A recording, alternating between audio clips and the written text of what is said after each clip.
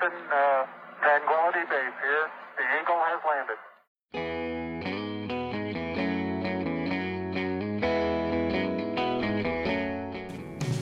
Welcome to this special homecoming episode of the History Academy. Unfortunately, due to the COVID-19 pandemic, we had to postpone homecoming celebrations until 2021. However, this doesn't mean we can't relive what makes this time so special. From alumni stories, special barbecue recipes, and a special presentation by the Drumline, the Office for Advancement hopes this helps keep your RMA spirit high and heart full.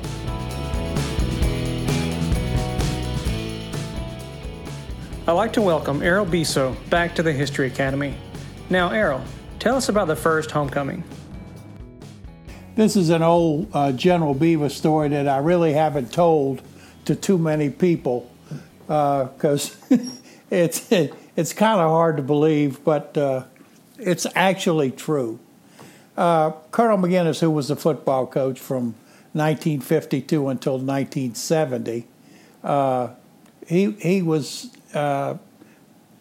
really, he wasn't married at the time he came back to, when he came to Riverside in the first place. But when I graduated in 1961, Colonel McGinnis was still here, of course, and he got married during the years that I was in college.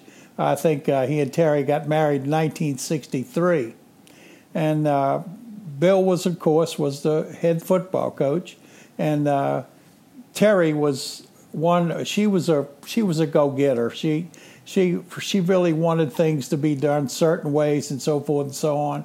And Terry had decided that I didn't know any reason why we didn't have a homecoming celebration. He just couldn't understand that. And so she actually started this really before my wife got here, because we got back in 1966. But Terry had been trying to get General Beaver to okay her to at least do some things like buy some crate paper or do some things like that for homecoming, or to fix up the dressing rooms, or, anything that would be a little different, because Riverside never really did much of anything during a football game, particularly homecoming. So she kept after him, and then when I got back here in 1966, and I was one of Bill's assistant coaches until 1969, my wife sort of got into it with Terry too. So they used to go up to the general's office, and they'd come back and, he still don't want to do anything and so forth. And so they kept after him, and I guess about 1968, the general, I understand, most probably just got exasperated with both of them coming in the office. So he reached in his wallet and he pulled out a $10 bill and he said, "Here, you girls here, y'all have this. Y'all can have homecoming. Here's $10." And of course that was the story, and that was what we call the first homecoming, that official homecoming that we had. But the general contributed to it. He gave us $10 and he said, "Okay, y'all go ahead, have your homecoming." But of course, $10 meant a whole lot more then, but it wasn't anywhere near what they needed for what they wanted to do. But that's one of the General Beaver stories. That, the man was very tight with the buck. I think that's why he was able to accumulate such a big endowment, because he ain't going to spend money for just about anything.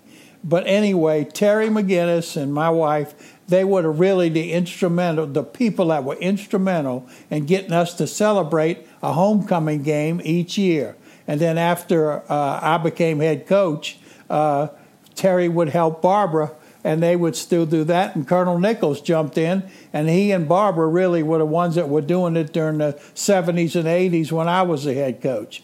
So that was the first homecoming we had that was actually supported by the school. And that's the way it is.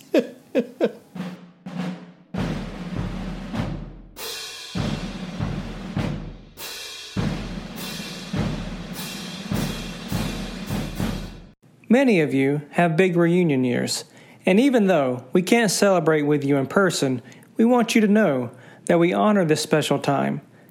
I have two special guests joining us today to share stories. Norm Blake, celebrating his 60th reunion, and Cy Zuckerman, celebrating his 70th reunion. Congratulations to our reunion year classes. Hi, I'm Cy Zuckerman, the class of 1950. Mr. Zuckerman, tell me about General Beaver and his impact on your life. General Beaver was a very fine gentleman, and he would speak to us on occasion in the chapel when we had our morning meeting. He would get up and speak, and he would always tell us about what we needed to do in order to build a career for ourselves, and always told us that we had to be mentally sharp and follow a very good routine and stay healthy physically, which I have done all my life. I still play golf very well, and as a result of all of the training and that I had received at Riverside, all the company commanders and officers, he would run an etiquette program where he would teach us exactly how we were supposed to behave ourselves during a meal with other people, and so that we would be upstanding and behave ourselves in the proper fashion. And he also told us about that we had to be watch our monies, that money was very important, and that if we made money, we had to be very careful with how we spent it, because money could go right through yours very easily. What was living in West Barracks like for you? We lived in West Barracks, and they were really basic barracks living conditions. You walked into the barracks right off of the pathway, right into the barracks, and there was the double bed. We had a sink. We had a desk with a couple of chairs. There were, and some of the barracks were able to accommodate 4 beds, upper and lower.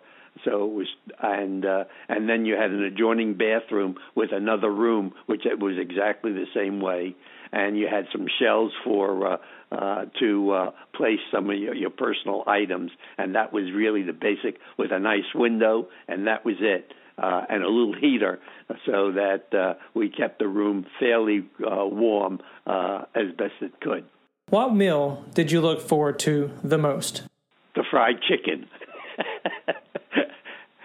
They had delicious. On Sunday was our special meal, where they would give us either fried chicken or they would give us ham, and that was the ideal, and a pork chop.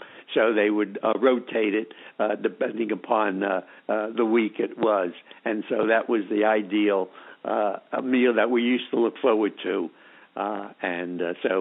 It was, but we had to also be very careful when we went into the mess hall, or the dining room, I should say, that we all had to behave ourselves and eat properly. And so that was also something that was ingrained and told to us. So we learned how to eat properly and behave ourselves. No elbows on the table, and we had to sit up straight. And all the officers sat at the end of the table, and they made sure that all the other cadets sitting at their table would be eating properly. What teacher was most influential in your life? The teacher who was really outstanding, which really helped us, was Colonel Watson, who was the math teacher. And if, in fact, you had any problem with algebra or geometry, those are my most difficult courses, he would be able to sit with you and explain to you exactly how to solve the problem and how to do it. And so he was really wonderful. And also we had an English teacher who was outstanding, was Major Lee, and he was also a very outstanding teacher. This is Norm Blake, class of 1960. Mr. Blake, tell us how wrestling helped to shape your determination. Well, frankly, I think wrestling is probably one of the most challenging sports there are in terms of training and developing a skill in wrestling. And it takes a lot of hard work and a lot of determination and energy to be successful. And in my particular case, the coach had a sign on the ceiling in which it stated that if you think you're going to lose, you've already lost. And In wrestling, of course, if you're on your back, you're seeing the ceiling, and I see that sign. And it always reminded me never to give up on myself and never think you can lose, but have enough self-confidence and determination, and you'll succeed. General Beaver was a man of wise words. Impart some of his wisdom on us. Well, Sandy Beaver was sort of like a father figure to all of us. And, we'd go into assembly, and he'd always have some pearls of wisdom to share with us. And the one that was most notable to me was that you really have to rely upon yourself as a matter of determination and self-reliance. Can't remember exactly what the quote was right now, but it was something to the effect that the man is wearing your coat, meaning you, is who you have to rely upon, that you should be personally accountable to yourself for your performance and your success, and not to be reliant upon anyone else or to hold someone else accountable for your failure. The other experience I had is that in my senior year, I was a master sergeant. I'd been at the school just 2 years, my junior and senior year. In the last 7 months of my time of being at Riverside, I was a master sergeant, but was assigned responsibility for a platoon. And one of the things that I recognized was, and maybe this is also a quote from Sandy Beaver, I'm not quite sure, but essentially it's not what you wear on your shoulders, but who is wearing it. So namely that rank does not entitle you to any real privilege. It is the character of the person that counts, and that it's not the rank on your shoulder, but who you are as a person. It's what really counts. And for you to be an effective leader, you have to have the strength of character and qualities to earn the respect of others, and that they're not going to respect you necessarily because you have a certain rank on your shoulder. What food made an impression on you? Spaghetti. Food was not spectacular, but at least when you had spaghetti, you knew what you were getting.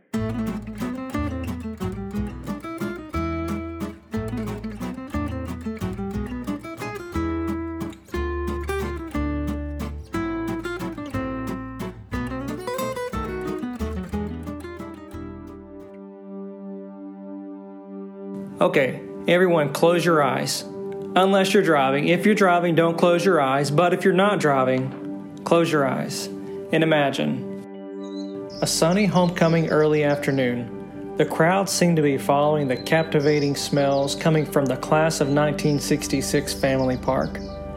Alumnus Ryan Honey is seen preparing a savory meal of barbecue pork, ribs, baked beans, smoked chicken salad, all to be washed down with a tall glass of sweet tea.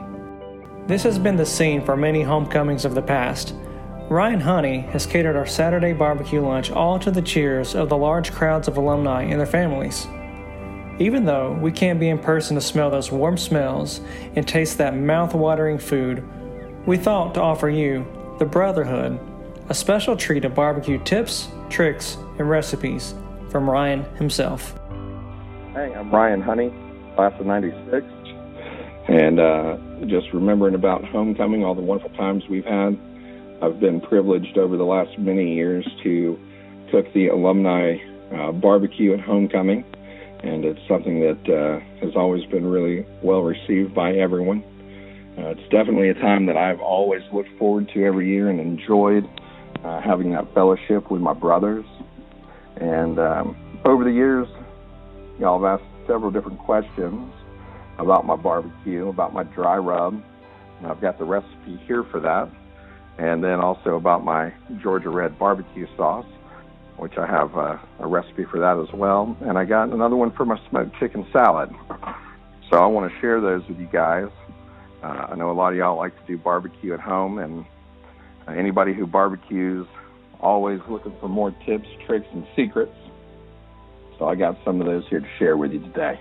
Let's start off with a smoked chicken salad recipe. This is a pretty simple, easy recipe that you can enjoy doing at home.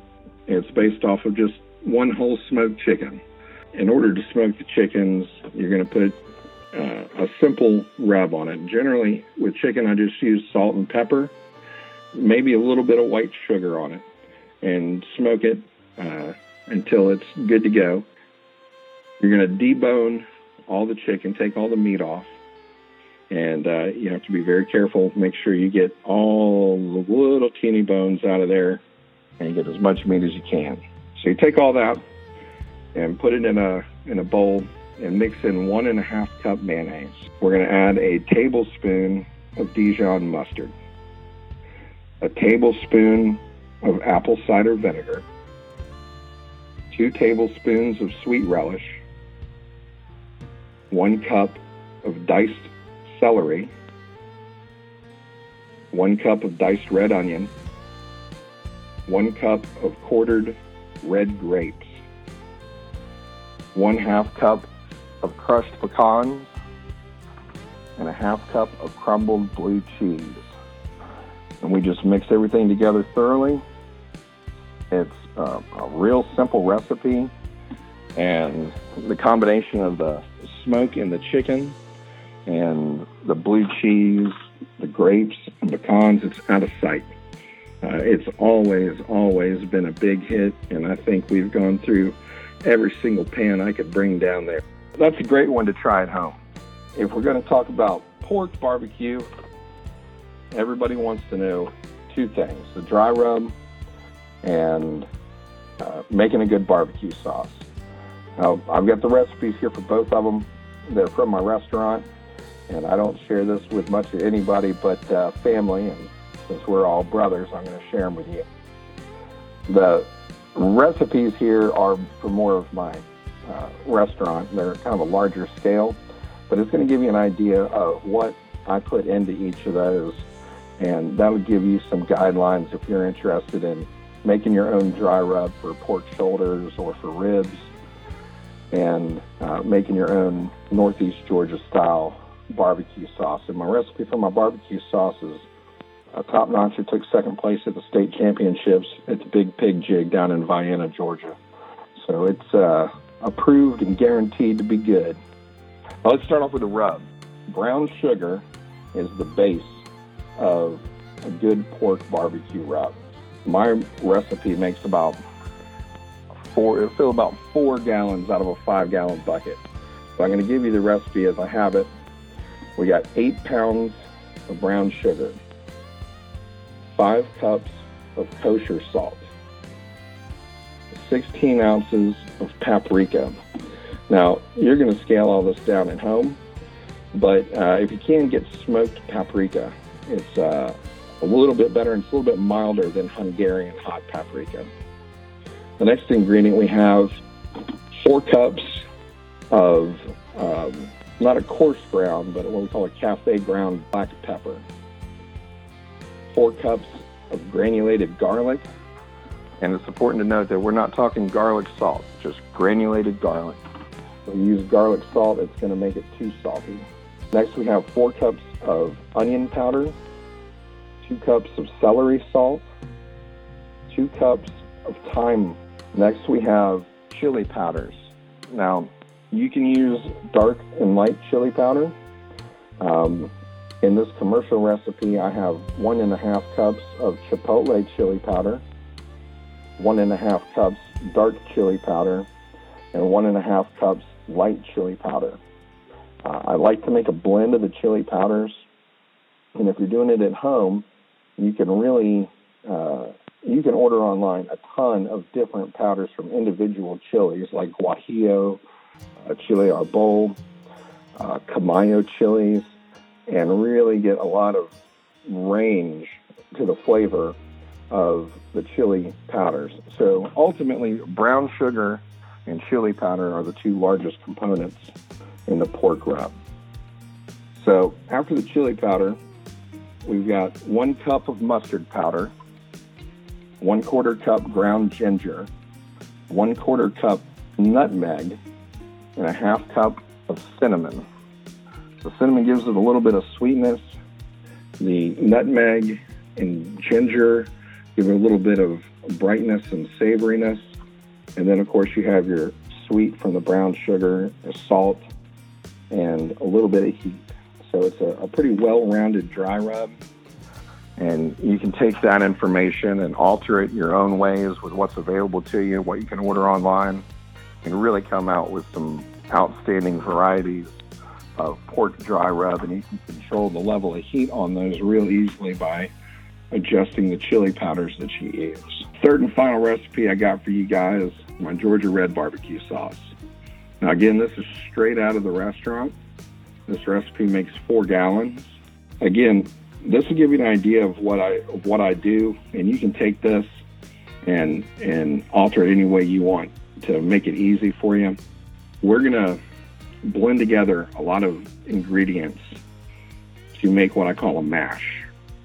So we just put all this in a food processor or blender and let it rip. 2 sticks of butter, 12 cups of diced onions, 1/3 cup minced garlic, a 28-ounce can of roasted red bell peppers, 2 large green bell peppers, about 2 cups, 1/3 cup liquid smoke, 1/3 cup soy sauce, 1/3 cup teriyaki sauce, and 1/3 cup Worcestershire sauce. So you put all that together in a blender or food processor and zip it into a puree. Put it in the stock pot. To that, we're going to add 2 sticks of butter, 3 gallons of ketchup, 8 cups apple cider vinegar, 4 pounds brown sugar, 3 cups Worcestershire, 3 cups soy sauce, 3 cups teriyaki sauce, 4 cups of molasses. I like Grandma's molasses. It's pretty universally available, and it's not too bitter. Next, we add 6 ounces of liquid smoke. Now we get into the dry ingredients. So going back to chili powders.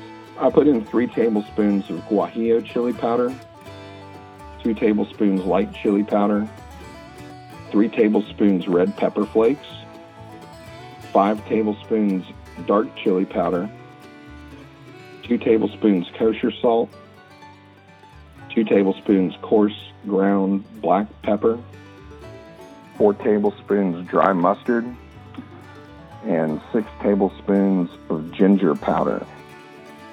And you're going to heat that through in a big stock pot over medium-high heat for about 20 minutes. Stir it often, and you can actually just take it straight from that and bottle it in mason jars.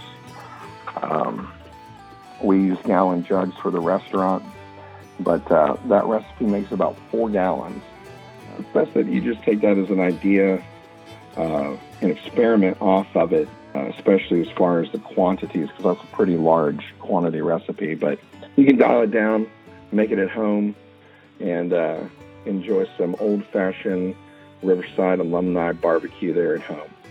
So I just want to tell everybody, I hope y'all are doing good. I miss seeing everybody this year. I always look forward to it, and I love y'all. I hope y'all have a wonderful October wherever you are. Hi, my name is Chief Warrant Officer Steve Giove. I'm the Director of Bands, and today we're bringing you our drum line. The first thing you'll hear is a thing called Bringin' the Noise. Bringin' the Noise is written by Joe Guzman, something we play at the football games. And also, the second thing you'll hear is a 2/4 cadence that I wrote a long time ago for the Marine Corps. And now we march our cadets, which is something we like to do. And our motto is, as the band goes, so goes the Corps. So the drums play, the Corps marches. And so we're happy to do this for you.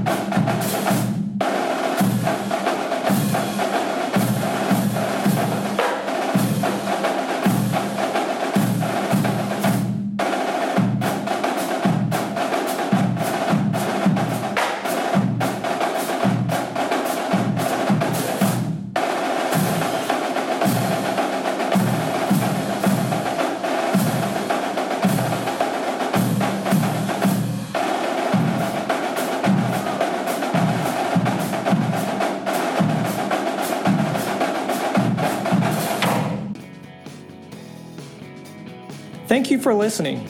We look forward to celebrating with you at next year's homecoming. But in the meantime, continue listening to the History Academy. Stay safe and do what you're supposed to do.